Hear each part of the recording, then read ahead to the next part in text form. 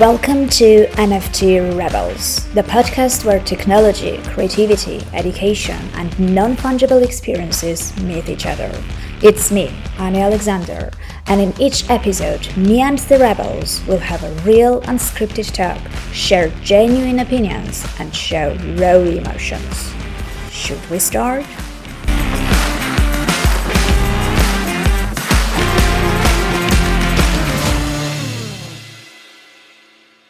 Okay, it feels like we're live. Hello, Abbas. Welcome to the NFT Rebels. How are you doing? I'm great. Thank you. Glad to be here with you, Annie. How you doing? Fine. It's been a while. I don't spend that much time on Twitter Spaces anymore. So yeah, it's been a while since we've been in touch. Nice to reconnect. Yeah, exactly. Yeah, it's been like probably we know each other for probably like 7-8 months now since the beginning of the NFT, and it's like how it's growing and moving. It's just it's incredible. Where it's like we started small groups and now it's like wait a second, what is happening? Who are all of these people? And it's like it's growing really big in no time. Absolutely. Back in those days, I think it probably about 8 months ago, it felt like, it's a small kind of cozy group and everyone knew each other, like absolutely everyone knew each other. And it was kind of less noisy and less crowded. And now it's massively grown. And we're still early, but back then it was really, really early. It felt I was like, do you know NFT? It's like, what is NFT now? You go into the Twitter Spaces up on the on the phone. It's like all about NFT. Like back in like March 2021, it's all about crypto. By mistake, you can stumble with like one an NFT space, and now it's the opposite. It's again, it's like grew so fast in a way that sometimes go out of control. But there is the OGs, like I call in here, it's like bringing it, like chill, bringing it back in a bit. It's like this is what it is. It is not all the noise what's like you're having. So it is always great to see and to contact with the OGs, I call them. And you are an OG. You've been there before everyone else. Actually. I mean, I minted my novel 3 years ago, over 3 years ago already. So it's been a while. And I had 4 CryptoKitties that I successfully lost access to the wallet to. So, it's been a while for sure. so let's get back to the beginning. Like everyone has their own journey, how they ended up in the NFT space. What was yours? What's your story? How did you sort of stumble upon it? Well, for the NFT, it was my friend. So I started in crypto, like in spaces, different spaces, and talking about like what is this? The gold age of crypto at the beginning of 2021. It was like booming, and I invested like a year like in 2020, I invested in crypto in Robinhood, and it's just exploded. And I was like, I was called like Dogecoin millionaire in Twitter Spaces, and this is where the story of NFT millionaire came from. There, so I had my friend, and he's like been with us in the space and talking about like NFT every time, and we're there like for 5 minutes, and it's like everybody's like, okay, let's change the subject. This is boring. And I start like talking to Dr. Doge. His name is Dr. Doge, a handle on Twitter, and it's like having calls, and he start explaining it to me. I start reading about it. I was like, wait a second. This is cool. It is not only PFPs, not only pictures, not only about like art. It's bigger than that, and started with this, and it's gonna go big. And that's when start shifting my Dogecoin into Ethereum and start buying. And I went into that rabbit hole. I call it like a beautiful rabbit hole in a way, where it's like, yeah, it is. It's a nice fall, actually. It's yeah. I called it back in the days the rabbit hole as well. When I was starting with crypto, but it's so funny. Like back in those days, obviously the crypto was like, many were starting with Bitcoin, and then some were diversifying their portfolio with Ethereum, and then moving into all these altcoins that came after the ICOs.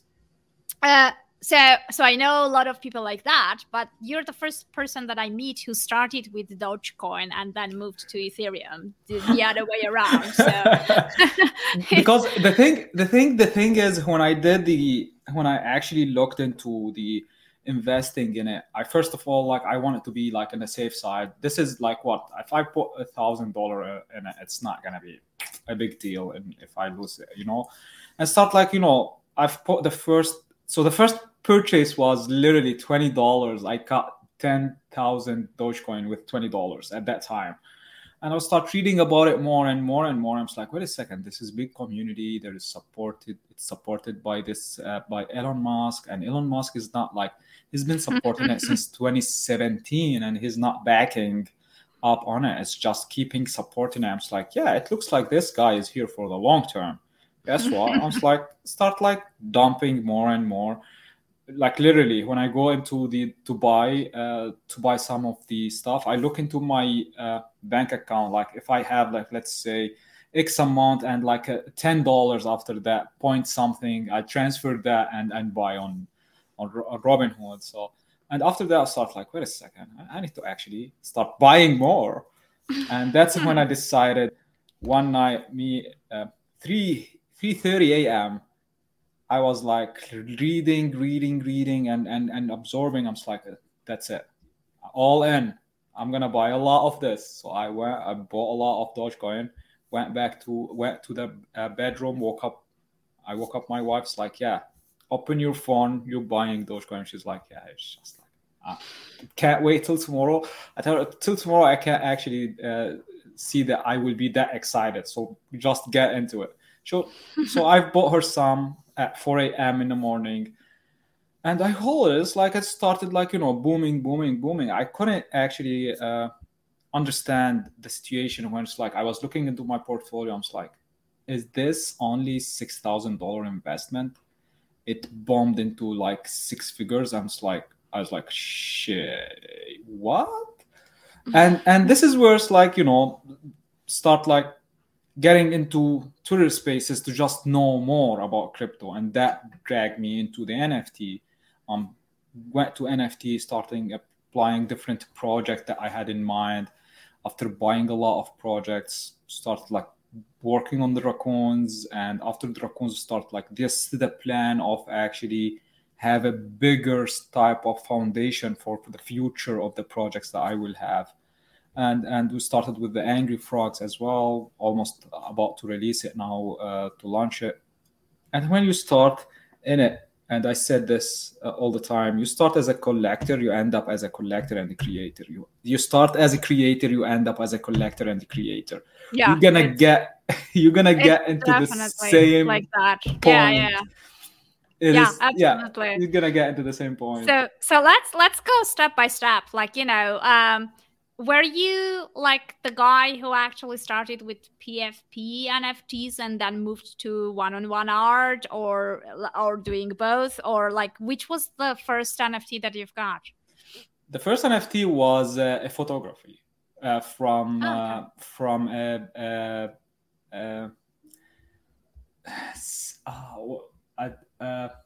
I'm just blanking on the name. Just remember. Come on, first NFTs are special. Remember?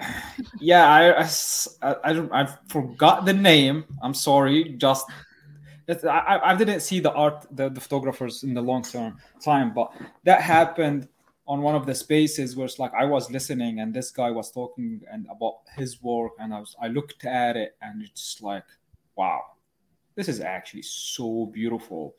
And I went there. And that was like the first bid I put on. It was on OpenSea. I've placed a bid. It was 0.4 at that time. And the guy went crazy. He went crazy. We connected immediately and we started talking and all of this, start crying. I was like, wow, this is dope. You actually, you know. And he was like, you changed my life and all of this. And I was like, you know, so emotional at that time. I was like, man, this is cool. You know, it's like you can get to buy what you like and to get in contact directly with the creator, to know their stories and to build that connection. It's not like you're going and into the supermarket or you're going to Amazon or wherever. It's like, you know, and go buy and get this piece of thing, like piece of things, not piece of art that you're gonna put it. But here you got just you connect and you talk to them, and it was cool. So I'm that guy who started with one-on-one for a long time. It took me 2 months before I bought my quote unquote Bored Ape. I sold it after like probably a month from me buying it. I didn't expect it to go that much. That must have been hurting. It's so it happens. Like I've like, you know, it's just this is how it goes. So, and I had a Bored Ape candle, a board candle, the same as the Bored Ape that I have, the same thing. Yeah, spent probably 2 days looking for this, and so I got it and start looking at it, and I didn't at that time. It was so different. The vibes in the Bored Ape, it was just kind of like like not me in a way. I didn't get to connect in that community at the beginning and start like, you know, probably I didn't do this the research that I should have done in a way. But yeah, I started like, you know, okay, PFP, let me go see this and that. I stayed for a long time before I actually start like trading PFP, kind of like, you know, project. I trade there. It's rarely to hold a lot of PFP at that specific period of time. Now I hold some, but yeah, I was like started with one-on-one. 80 to 90% of my portfolio is one-on-one, and I have over 1,200 so far NFTs. Wow, that's so cool. I mean, I was gonna say that in the space, like obviously, you know, you started by collecting, then, you know, you had your own projects, etc. But in many people's sort of, you know, image, when someone says NFT millionaire, it's basically like a big collector is what people think about. Like the collector image is the first thing that comes to mind. On top of that, like, you know, on top of mind, that's what everyone thinks. And obviously there are many different, you know, collectors in the space. Not many have been around for so long, basically. Many of almost everyone has those shield posts on Twitter, but there are very few who people know that, you know, if you get there, it's not a waste of time. Most probably, you know, the collectors will see it. Mm-hmm. And you also have your Twitter spaces that you're still running since back in those days, where you actually, what I like about them is that exact psychological support that you're providing, right? It's like, as you said, like, you know, the photographer of your first NFT that you bought, you know, connected with you and you were approachable and you guys spoke. That's what kind of, you know, is the vibe on your spaces. Usually you kind of, you know, I've seen a lot when you were actually buying while talking to the person, which always had that, you know, big effect of people, holy shit, is this true? Like, oh my God, what do you mean? Did you just buy it? So I think that is probably the difference between NFTs and Dogecoin, right? Like those doggies don't really kind of, you know, say thank you, or, you know, you don't get anything out of them from that perspective, from the emotional perspective. And probably that's the difference between one-on-one artist relationships with the collectors versus, you know, the PFP projects, where it's more about a community and sort of, you know, being part of something together kind of thing, right? So I mean, since you also have PFP projects in your portfolio, I mean, how are you actually managing? For me, for example, the problem with PFPs is that I really don't have so much time and energy in order to monitor everything that's going on, to be on all the Discord servers, to keep my head on the pulse, to figure out what's happening. Which is why, like, for me, it's much easier just to hold instead, because I just don't have that broadband of just going into and monitoring everything one by one. But are you part of any of those communities, and like, do you have any favorites in terms of vibe? Because you said Bored Apes vibe back then didn't really resonate with you. So it didn't resonate. I wasn't like a Discord guy until we get into the Raccoons. So that's when I start like going into Discord and building a Discord. But to be honest, I'm not a big Discord guy. So till now, I don't go into. I just like go see the vibes and that's it. I don't communicate that much on Discord, on different Discords. On my Discords, I'm more active than any other Discords.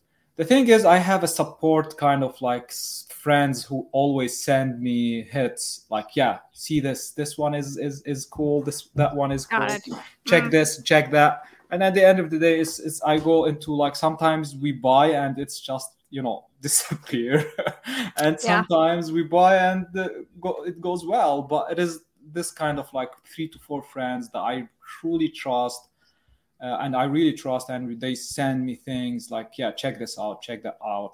Sometimes I go to OpenSea and just to check the ranking stats of it and see every other day. And I go like, yeah, I like it. Let me go. Sometimes I buy without actually, checking. Researching. It depends on the price. So if the price is 0.4 or 0.2 and above, I'll go and check, what is this? You're investing a lot. But if it's like 0.02, 0.03, just like, and I like it. I like it. I'm gonna get it, even if it's Rug Bull. For me, it's just like, this is how I like it. I love it. It's just like it's so cool. But when the investments start like getting higher and higher, just like where it's like, yeah, I gotta go and do my research about it. And sometimes I go with the flow. Sometimes I buy high. But I don't sell low. I just hold. Sometimes I got into one of the projects where it's like I bought low. I bought like around 15 of them, and it went to 1 ETH each, like in 48 hours. I was like, yeah, that's cool. Yeah. And start liquidating them and getting into other projects as well. So the thing is because I'm into the more PFP side of business perspective, in a way different than me collecting, just me actually creating and the profile picture. It's good to go and see the different communities structure, the different business perspective for these different projects, understanding what they are offering, where's like their starting point, where's their end game, and all of this. So it is kind of like me trading in the PFP project kind of style of transaction, but at the same time studying it, and the same time to understand the concept behind it.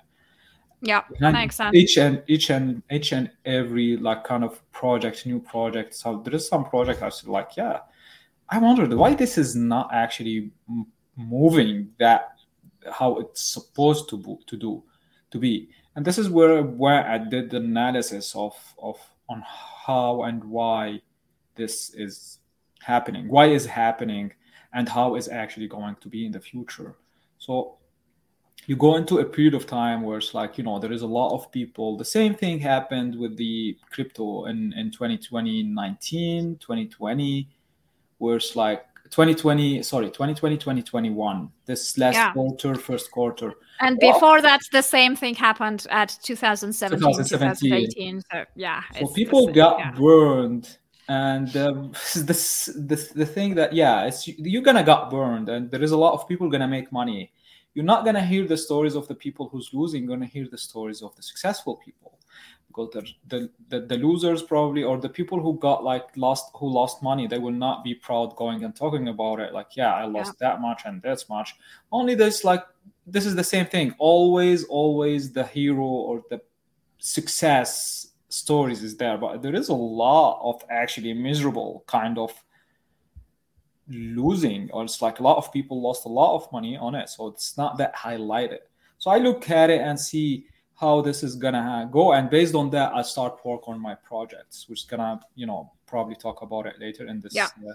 We'll do, but before that, what I want to cover is, because like imagining the type of people who are going to watch this or listen to the audio podcast, they are going to be mainly one-on-one artists, I presume, most probably. So and they usually have a similar type of challenges, right? Like they come to this space, there are tons of really talented people, but not everyone really progresses so fast, because just being a talented artist feels like it's not enough in this space. There are so many other different components that come together in order for the NFT artist to become successful, right? There's loads of different components, different elements, a bit about timing, a bit about luck, a bit about like how skillful you are with social media, about how shy you are to interact and engage and communicate with the other people in the community, etc., etc. So that it's way more than just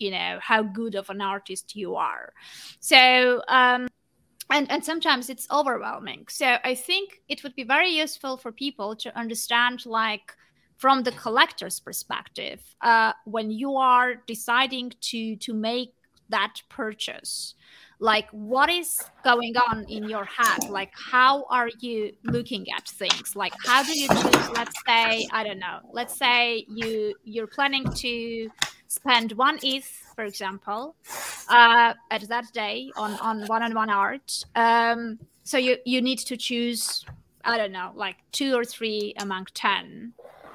What's happening then? Like, how are you approaching this? Yeah. So the thing is, this is the exact question that you answered. This can apply on Abbas or NFT Millionaire 2021 kind of perspective. Like, you go and actually you wake up in the morning and it's like, let's see how much I'm gonna spend today.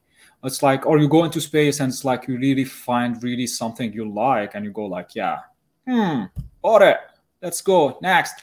So this is the kind of thing that works, like it's kind of like a support, but at the same time kind of like like, how can I say that? Like, you go and just shopping. You don't make a list. You just go into the store and just like, you like this, you like that, you get. This is the last like probably last quarter of 2021. The first quarter was like more like, getting into the connection and the despair, like talking to the artists and going into deep with that. You get into where it's like an evolve level in the September, October, November, December style of it, where you go and just like, you go, you listen, you like, you buy. It's not like you like crazy shopping in the beginning. It's just like you evolve into ways like, I have this, I want that. 2021, it's different kind of perspective in my head. I've hit my target. It was like to get 1,000 NFT in 2021. That's done. Now it is a different thing that I have in mind, which is like I start looking into the criteria that I want to actually go and see what art I can buy.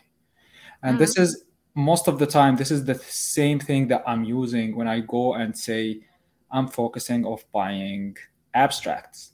I'm focusing on buying anime or animation or 2D or 3D or this. So this is where I go and see the type of things that I want to have that can appeal to the future existed non-customer now that they will be a customer in the future for this specific style of art. Let me give you an example.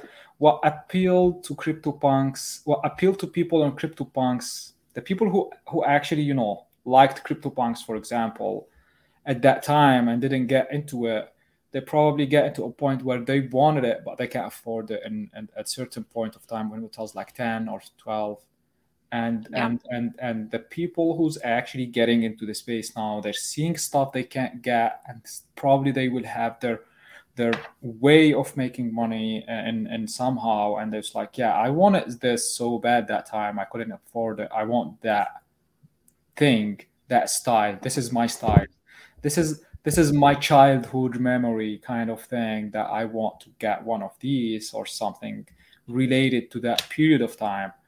And again, I look into the customer behavior in the future. The people that who's in the space now, probably there's like, teenagers, or it's like, between the 15 25 years old, they will get into a level where it's like, if they stayed in the space and generate like good revenue out of it, they might be actually my potential customers or my potential collector for the secondary pieces for the pieces that I bought on the secondary.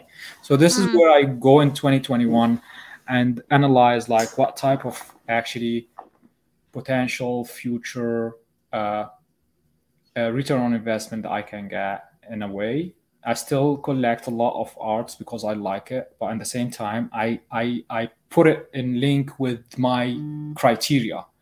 I put it in link in why and how this. So it's not like it's kind of like a 50% kind of like collecting because like you like the art, because you're not gonna buy something you don't like it. But if this fit the both criteria, this is yes. This is an immediate yes, just to go ahead and do that transaction. So this is the 2022 kind of approach to what and how I actually go and collect as of now. Sometimes I go into spaces and buy stuff. Sometimes I go and buy things like it doesn't fit the criteria, but I want it to be in my collection. I'm not planning to actually put it out there in the secondary anytime soon. So this is the small type of collecting in 2022, because there is a huge shift in the entire kind of like market we have in NFT. Yeah. So yeah, please. Yeah, it just feels like the market has matured, and kind of, the criterias are going up. So, just having a nice looking something it feels like it's not enough anymore. Like before, you could get away with less stuff just by being there, by being one of the first ones, by doing something, that no one else had done before. But now, like, it's harder and harder to find something that will be completely unique, because there are so many more artists coming in. And very similar, like there are so many diverse styles and different approaches, as well as it's kind of, just the NFT is, as you said, like many people now look at the one-on-one artist in terms of, is this person going to be around for the upcoming few years? Is he going to grow? How big is the possibility for that artist to become a big name, right? To become the next people, to become the next, anything that is at the moment kind of, very, very hot, right?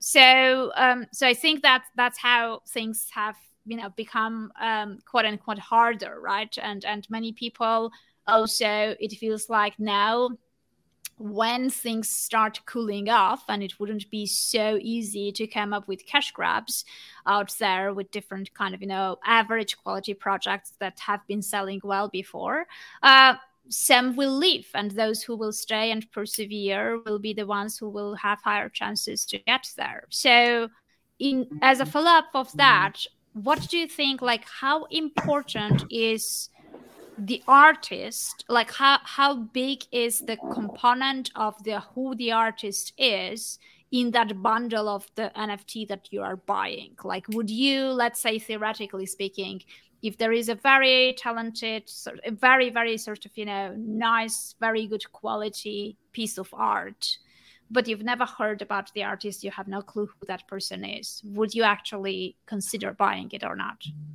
So when you are in the space for a long time, who's who and what is what. And because I have the thread on daily basis that drop your art, I see a lot of these artists and see how there's like, react and act and actually present in the space. And when you talk to them, you build that, these guys are serious about it.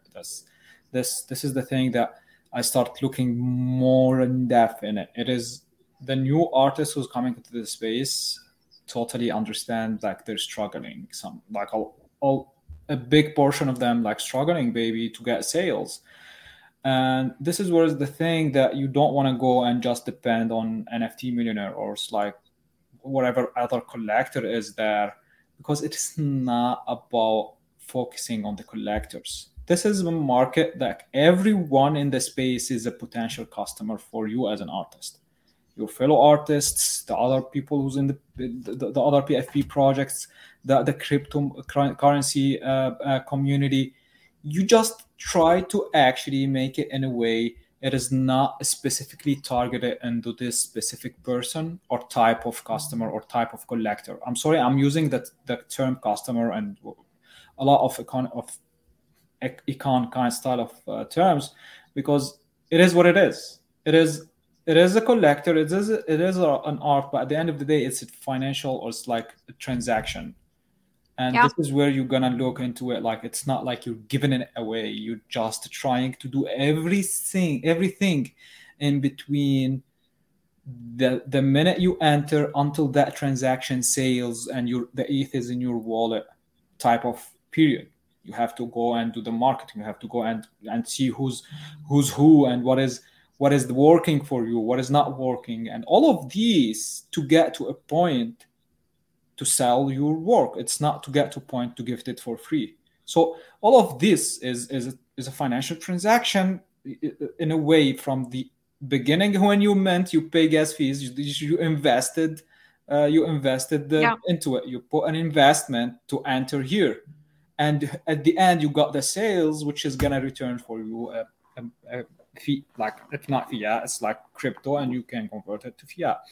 So it's just a transaction. So let's look at it from a typical type of transaction between customers and supplier. In a way, we understand that you have something different than the other kind of like in real life. You're not a supplier in the pure term of it. You're just like the transaction wise is supplier customer transaction. You are a creator. You have something you want to sell, which is your art. But beside of it, there is something harder than the in real life. You're selling your kind of like who you, not yourself, you're selling who you are with that, what you're doing with the art, what is the future of you in this community with the art. Sometimes you're selling your history, who you are, what you've been doing into it. So you're adding that style of kind of like a layer to it. It is, the art is great, but are you doing what is like needed to be done in a way? You did what is your like history in a way. Are just like you just grabbed a camera 2 years ago and now you call yourself a photographer, and it's like, or you've been doing that for a long time. You understand the idea and the concept behind it. All of this plays a lot of a big role. So when you are in the space and you go and to target a specific style, you're actually shooting yourself in the foot. You need to go and look at it as an open market, and everyone is a potential collector, if you call it, or customer, like everyone. So how you go and approach that, it is what is like, instead of going and waiting 5 hours in the space to get into the stage, and you go and actually talk for, like, for example, what I have in 60 seconds show, there's like opportunity. Yesterday we had 75 artists in the show. I feel bad for the rest who didn't get into the stage, but again, there is a time limit, and there is, you need to respect it. You can't be there the whole day.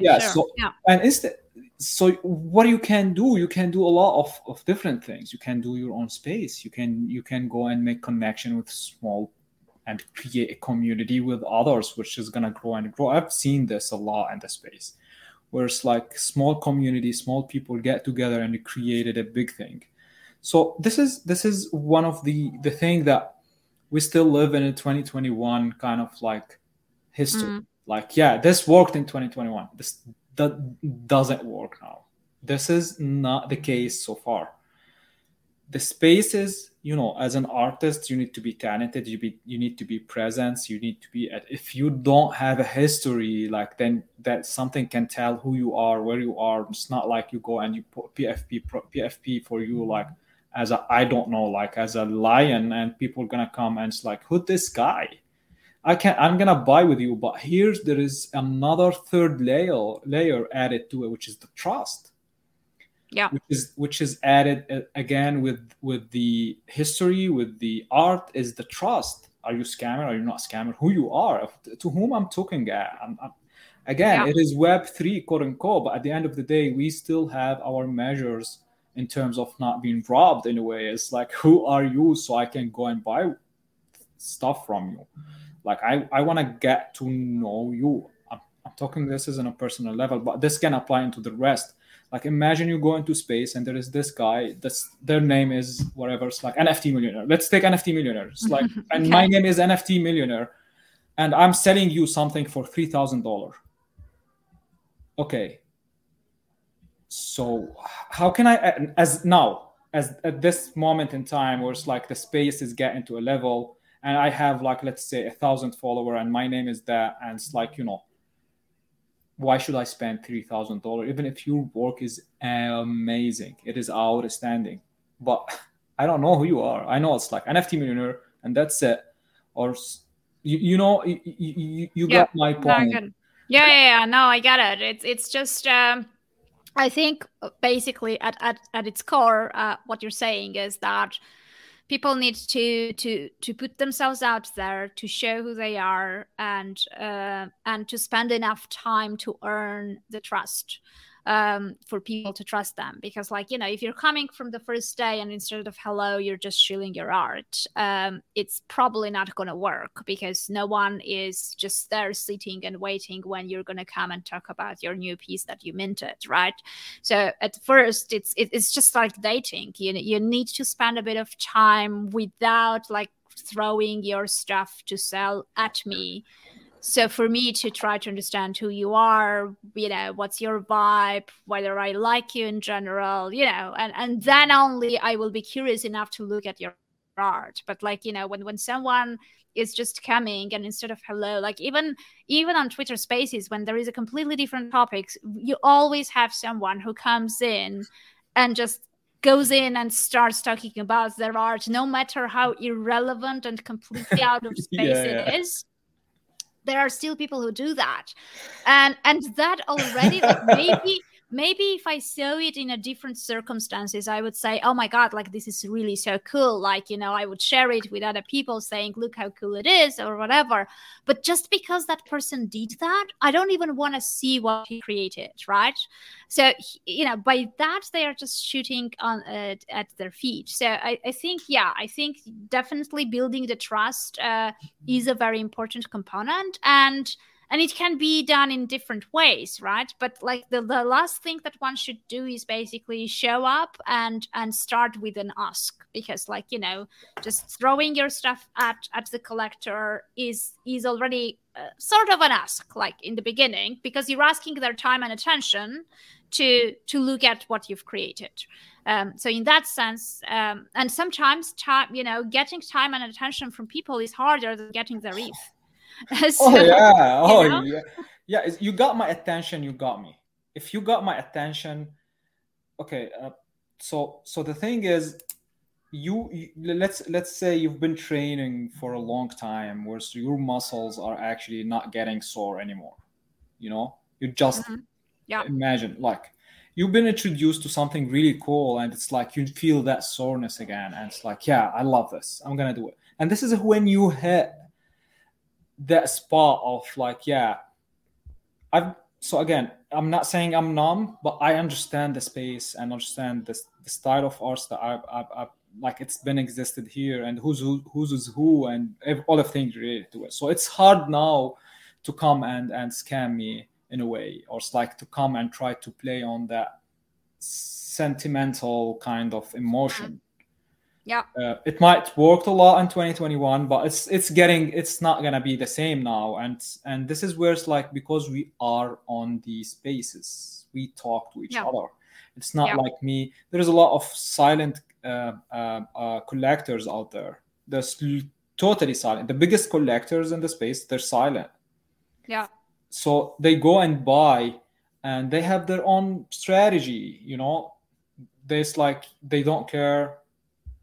I'm still young, probably the youngest, probably collectors in between them. All of them are like all people. Like, in a way, I'm not trying to disrespect anyone, but they get into a point where it's like, in their life, they have a lot of money, and they want to buy this, and to enter and to connect and all of this. So the thing is, when you get the attention, you get the support. So Yeah. when you get the attention, you get the support of the collector, who's gonna vouch for you everywhere. You're gonna have the attention of the listeners, of the audience, everywhere or wherever you are, like on either on Twitter or wherever. How you approach it is really important to hit that, and to get it into a point, like, as a professional as possible. Like, as professional as possible, in a way, like, you are not a salesman. You're not a salesman. You're not as an artist, you're not a salesman. You don't go Yeah. and like sell your things, even though that the ultimate goal is to sell. But you go and actually be the artist, and the sales gonna come within it organically, Yeah, I in like a way. that. Yeah, I like that. But it's actually like, it's interesting you said that, because like, I personally hate sales, right? I'm not a salesy person. I'm very comfortable with promoting other people that I believe in, or kind of, sharing their art and talking about them. But I don't really like doing the same for myself, right? So so I've never been like directly shilling anything, but I think just by that, what you're saying, just by being part of the community, even way before I thought I would mint anything, already was like a very big and very crucial and important sort of advantageous starting point when I actually minted something at the end, right? Because by that time people already knew me, and they knew I was working on something, so I didn't even have to go and shield. They were coming and asking me like, oh, when is it going to be ready, what is it going to be about, and stuff like that, right? So I think that's what you want to get eventually. Like, you want to get the attention, the curiosity, the kind of, your sort of, position in the space between the others. And then it kind of, naturally comes to you, right? I mean, maybe it's like, maybe it doesn't work for a very prolific artist who wants to sell every single week, or, wants to have it as its main income source. I do understand that. But I think, at least for a start, that's a way nicer way to approach this, to just start getting, to get into the community and, create relationships with people first before going out there and kind of, throwing your stuff at them. Yeah. So the thing that's like, really important in here is where it's like, whenever I buy stuff, and this is whenever I buy anything, and it's like, everything I buy, I always post it on my tweet. I've mentioned the artist in it, and previously I used to put the link to it, but I stopped it because of security things. I don't want anyone like, I've put the link there. They can do. I've put only the social handle for it, and this is one of the things, like, when I look at how it's still been happening on Foundation, and this is one of the things that drove me out of Foundation. I'm gonna talk about it. Like, I'm not active on Foundation as I was before. I have my reasons, and I'm gonna explain it anyway. But when I buy something and I post it, believe me, this is going to the artist 100%. The artist is going to get and why I do that, because this started doing this more actually organized in 2022, Or it's like when I do that, I do it in a way because this is style I love, and this is something I want to share with the rest of the community, so they can go and check this artist. And when they this artist to grow, this is my part of actually investing in my time with my thing that I have to push and help the artist that I trusted in. Like imagine you have a favorite football team. Yeah, you root for them. Yeah, You root for them, and this is exactly what I Yeah. do. I root for the artist that I'm buying from. The thing is, like when I look at it, especially with the bid style, I'm not a big fan of bidding anymore because it got into a point where I had to actually, stop following a lot of artists who's amazing artists. Like they're amazing, but the thing they do was really kind of like greedy in a way. Sorry for this, it might be like a harsh word, but they need to pay attention if anyone's still doing it. When a collector places a bid on your piece on foundation, we pay gas fees. We pay Yeah. $50, $100 sometimes for that. Now, if you keep it organic and not go and try to actually get someone to outbid, because in the same time, the collector is going to look at you like you're acting against the collector who's collecting you. Even though if you didn't have a sale at all and this was the first sale you do, just let it go. It's going to go to the foundation in the last hour, and from there people can see it. Or Yeah. if the collector posted it that I've placed the bid, the collector actually, there is two things. Either the collector wants you to get a better price on it and they were not willing to pay that price yet, or the collector is actually starting your bid. So the first bid, so you can actually, again, like we said, rooting for you.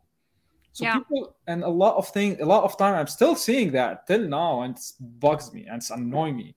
When someone places a bid, they're actually paying a gas fees. And if I want it so bad, I will pay a gas fee second time and actually higher the price. And again and again and again. And this happened to me a lot of time because I wanted it. And it's like, I've ended up paying gas fees more than the price of the initial one. And so this is where you go and you actually being an auctioneer, not being an artist. You're going to be a pure salesman. Like, come on, yeah. You notice like this traditional style of market, like yelling, yeah, this for $5, come take it. So it's just this is what actually pushed me out of foundation. If I buy on foundation, it's like it should be like something really like, I'm dying to get it, and it should be in the price range that I set it ahead of time. And people ask me like, why your price range between 0.1 to 0.2? Because this is my price range on foundation. I decide what I'm gonna go and buy from any platform. You know what I mean? It's like you put a budget and you go. It's like, yeah, I like this one. I see, and a lot of pieces like I've got between 0.1 0.2. It's like, wow. Yeah. Amazing. No, I mean, it's, definitely. Yes. What do you expect as a collector? So let's say, like, as you said, it's a transaction. At one point, it happens. We also mentioned in the beginning that although it's like a business transaction, but there are loads of emotional things linked to it. So it's kind of a mixture between the business monetary transaction wrapped up with an emotional layer and packaging into it. And I personally think there's always kind of a special relationship between the artist and the collector, right? There is a certain type of kind of, you get connected on the blockchain already. In some cases, the collector has been, especially like the first collectors are always special. The first sale is something like you remember and stuff like that. So what is your approach towards, like, do you expect anything? Like, do you want to keep in touch with that artist? Do you want to continue the relationship? Or like, you've got that piece, fine, great, awesome. Like, I don't really look forward for anything else from you. Like you've made your deal, right? Like we're done, kind of thing. Like how do you feel? What you mean. So I keep track for every single thing I'm buying from whom and the link and all of this. So every once in a while I go and check it. There is a lot of artists who actually disappeared, like nothing. Poof, not there. I keep watching every single artist that I bought from, and what I noticed that the minute they sell, that's it. Bye bye. They shift, they move, and which is wrong, in a way, because when you have and I've noticed one artist only one artist out of those 1,000. Out of 1,000, like I've bought from 800 artists, only one of them made a Twitter group and he put all of the collectors and who collected from him in there. No one reached out to me to get my email from the artist that I bought from. Like, imagine, like, no one reached out to me to get my email. No one reached out to me at least to get my phone number. They only depend on Twitter Spaces, on Twitter and Twitter Spaces, and they forget the basic type of relationship between the collector and the artist in Web3. It's a direct connection. It is not like you go to gallery and they do the work for you. Yeah. It's a direct transaction. You are the liaison. There is no liaison between both of you. It's direct one-on-one, yeah. One-on-one type of connection. And if you actually don't build your database, your customer collector database, in a really good way, how you can assure you're existing in the future? You want to build based on, a base, to get that loyal collectors who will come back and back again whenever you do that. Because the thing is, I sold this guy. He will not buy from me in the future. How did you know that? No, but then again, it means that you were interested just in his wallet and not in the. I mean, it's a bit different. Take this. Next. I'm done with this guy. I mean, the way I look at this is the very often people say that PFPs are more fun because you can be part of a community, while when it's one-on-one, it's just me and the artist. And to me, it doesn't really have to be that way, because one-on-one artists can build the community of their collectors just like PFPs are doing, right? Because it's still a community. It's a different type of community, but it's still a community. So you can, you can still do that, and you can still, create your own vibe. You can still create that community, and it will work. Keep in mind, you don't have, as an artist, hundreds of collectors buying from you. Maximum you have 10, probably, if you are. So if you sold 20 NFTs in 2021 and 2020, you're probably gonna get between 10 to 13 collectors. That's it. 10 to 13. It's easy to manage. Absolutely. And when you go as an artist and you build that foundation, if you can get to convert every time you drop something, you can sell, you can convert at least one out of the 13 to buy from you. You're adding more and more into that collector and that pool that you have. 13, next day is going to be 14, next to drop 15, 16. You're building that database. And this is where it's I told them this is one more. I said it one time, and it happened 2 days later. Twitter Spaces stopped suddenly. Twitter stopped Twitter Spaces for almost 3 hours. They just and told them let's say Twitter Space disappeared tomorrow. Okay. What are you going to do? You don't even have the email address of the collector. You're going to send them a message on MetaMask. There is a way that you can send a message on smart contracts, but who's looking at it? Yeah. They may not even know how to read it. Yeah. Yeah. So if you don't have that database style of building of the future, and this is where it's Wes Henry. Wes Henry established a really well-organized style of communication and connection with the collector. They have the Discord, they have this kind of connection, and this is where you go and look at it and say this is my number one style of criteria, or this is my number one criteria that I want to see it in the artist. to make sure that this is going to be sustainable in a way. Yeah. Like I have the connection as a collector. If the artist did not actually get into a point where it's like they're building their foundation based on the or existing customer, and they go and to look to other customers or other collectors, I feel like, first of all, it's just like it doesn't make any sense. You have a it's relation. Harder Yeah, you have an existing collector. Sometimes you reach out to them and they might not see your message. They might see it and not answer. Doesn't mean that you need to stop. You get their email. If this is not, you just go and actually build the relation with them. And there is sometimes there is like collector, they bought and they don't want to actually come back. It's the opposite way, but it is not the same approach in the business perspective of the future. Collector, they might actually be willing to come back now, but they might actually come back later. Yeah. No. I mean, I totally agree with you.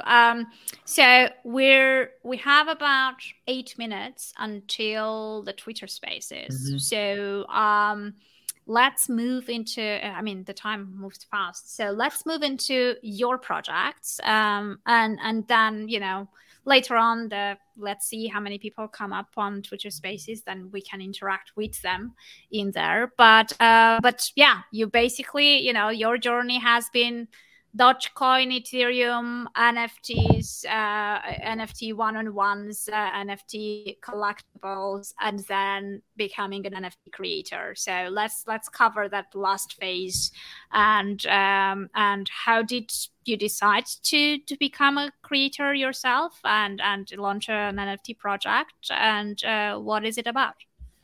So started with the Angry Frogs, with the Raccoon in August, and that was like like an idea between me and my partner, who's still my partner now. It's like we're just talking, like we start like brainstorming. And it's like start looking into this and that, and we found that this character with the raccoon is really cool. We got in touch with the artist who's still with us, and we just brainstorming and we got this raccoon. I was like, first time I saw him, I was like, damn, Ali, this is amazing. But I didn't want to have it 10,000 at that time, even though that we could have done it like 10,000 really easily. It has a lot of traits. But I told Ali, this should be a hand, one by one, hand drawn. It's not like layer style. Not generated. Yeah. Mm-hmm. So the 500 are one-on-one. Actually, it's not a layered. There is no layers in it. It's one-on-one, then actually hand drawn. And we went from there. I start like coming with the concept behind it. I could have sell it without even having a utility for it. The 500 is cool, doesn't have to have a utility, but I decided to have it with the utility, which is like the comic books, the short story video, and the collective comic books and the collective short story video. Beside that, every collector or holder of the Million Raccoons will get the option to be. They will be with us in the future project where they enter in the Million Raccoons and they will get into the Angry Frogs or any future project. And this is what happened exactly.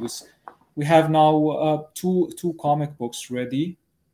Issue 1 is ready. Issue 2 is still working on the last page with it, and the artist then got an internet issue and the electricity issue, and he's in London, by the way.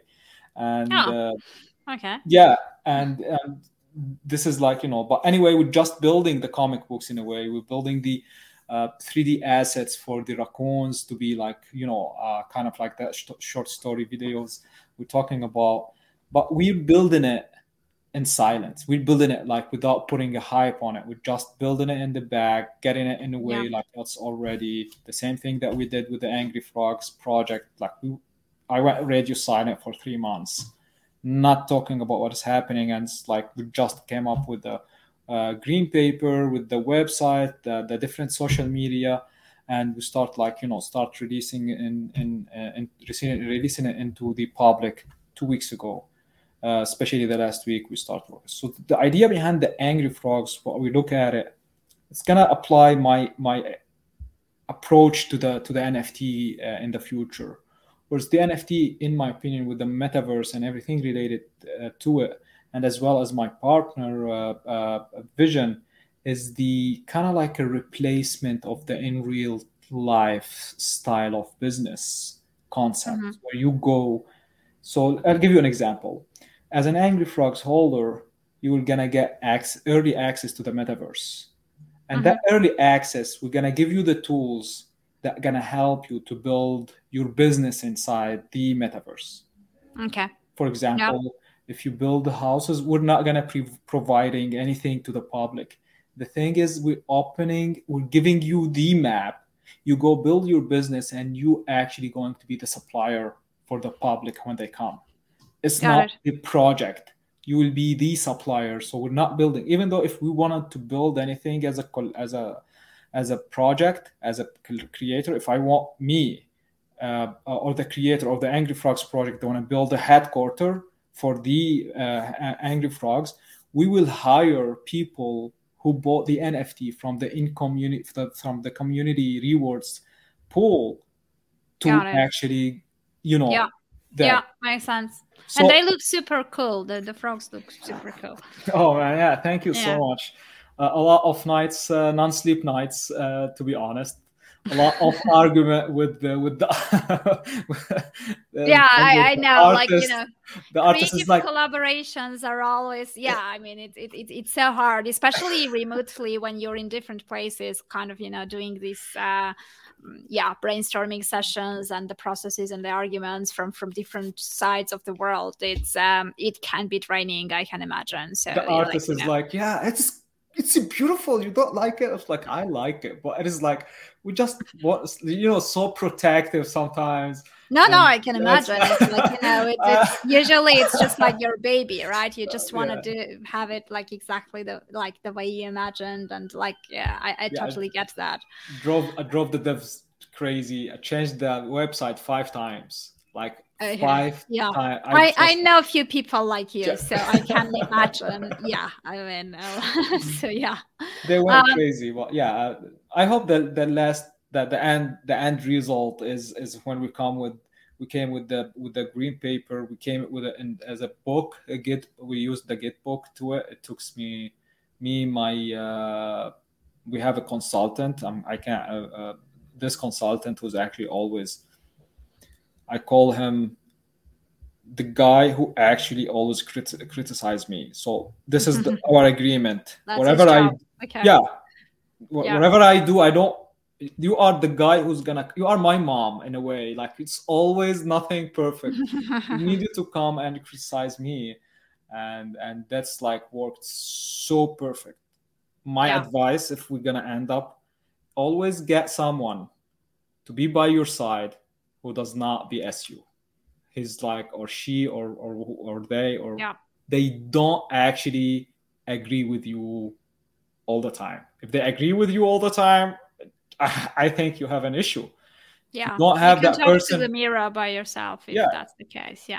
If you have that person in your life that you don't agree with them all the time, I think this is a really great person to have in your life. If you're wrong, he's gonna correct you, and if you're right, it's gonna confirm or affirm your thoughts. So this is the thing about the Angry Frogs. We have the breeding process, we have the zombie labs. There is a lot of cool things in the Angry Frogs who are all done. Like, we have 4 smart contracts related to the Angry Frogs and the staking and the digital mining GPUs, the smart contract and the generative art for the breeding for the baby frogs. They're so cute. And the zombie Angry Frogs generative art and smart contract. Everything is ready. The thing is that we have now is the metaverse, which is going to be quarter four this year or quarter one next year, where it's like establish everything, and they will go and to a specific island. The baby, they will have kind of like style of Disney style island. The baby frogs, the zombies will gonna have a haunted house island, and the angry frogs, they will have a big island and divided into 5 different families, districts. It's more like a mafia style of the 5 Italian families, mafia families from the US, and the name is Frogiano, and it's just so cool. I highly recommend everyone to go and check the green paper and read the family backstory of it. And this is okay. Yeah, that's cool. So I guess we covered quite a lot. Thank you very much for the time. Thank you. People will be able to watch the replay on Twitter. So, once we finish, it's still going to be there on my feed. And also later on, the audio version will be on Spotify, Apple Podcasts, and all these other places where the podcasts are usually streamed. So that's it, I guess. Thank you very much for coming over. I enjoyed our talk. Thank you, Annie. Thank you so much. My pleasure. Yeah. Take care. Bye. Bye-bye. That's all that I had for you today. Thank you very much for listening. I truly appreciate every single one of you. If you enjoyed the episode, please subscribe to the podcast and leave a review, because that would help the podcast grow. And to make sure that you're up to date with my articles as well, please subscribe to my newsletter at anniealexander.com/NFT Rebels. Take care, and I'll meet you in the next episode.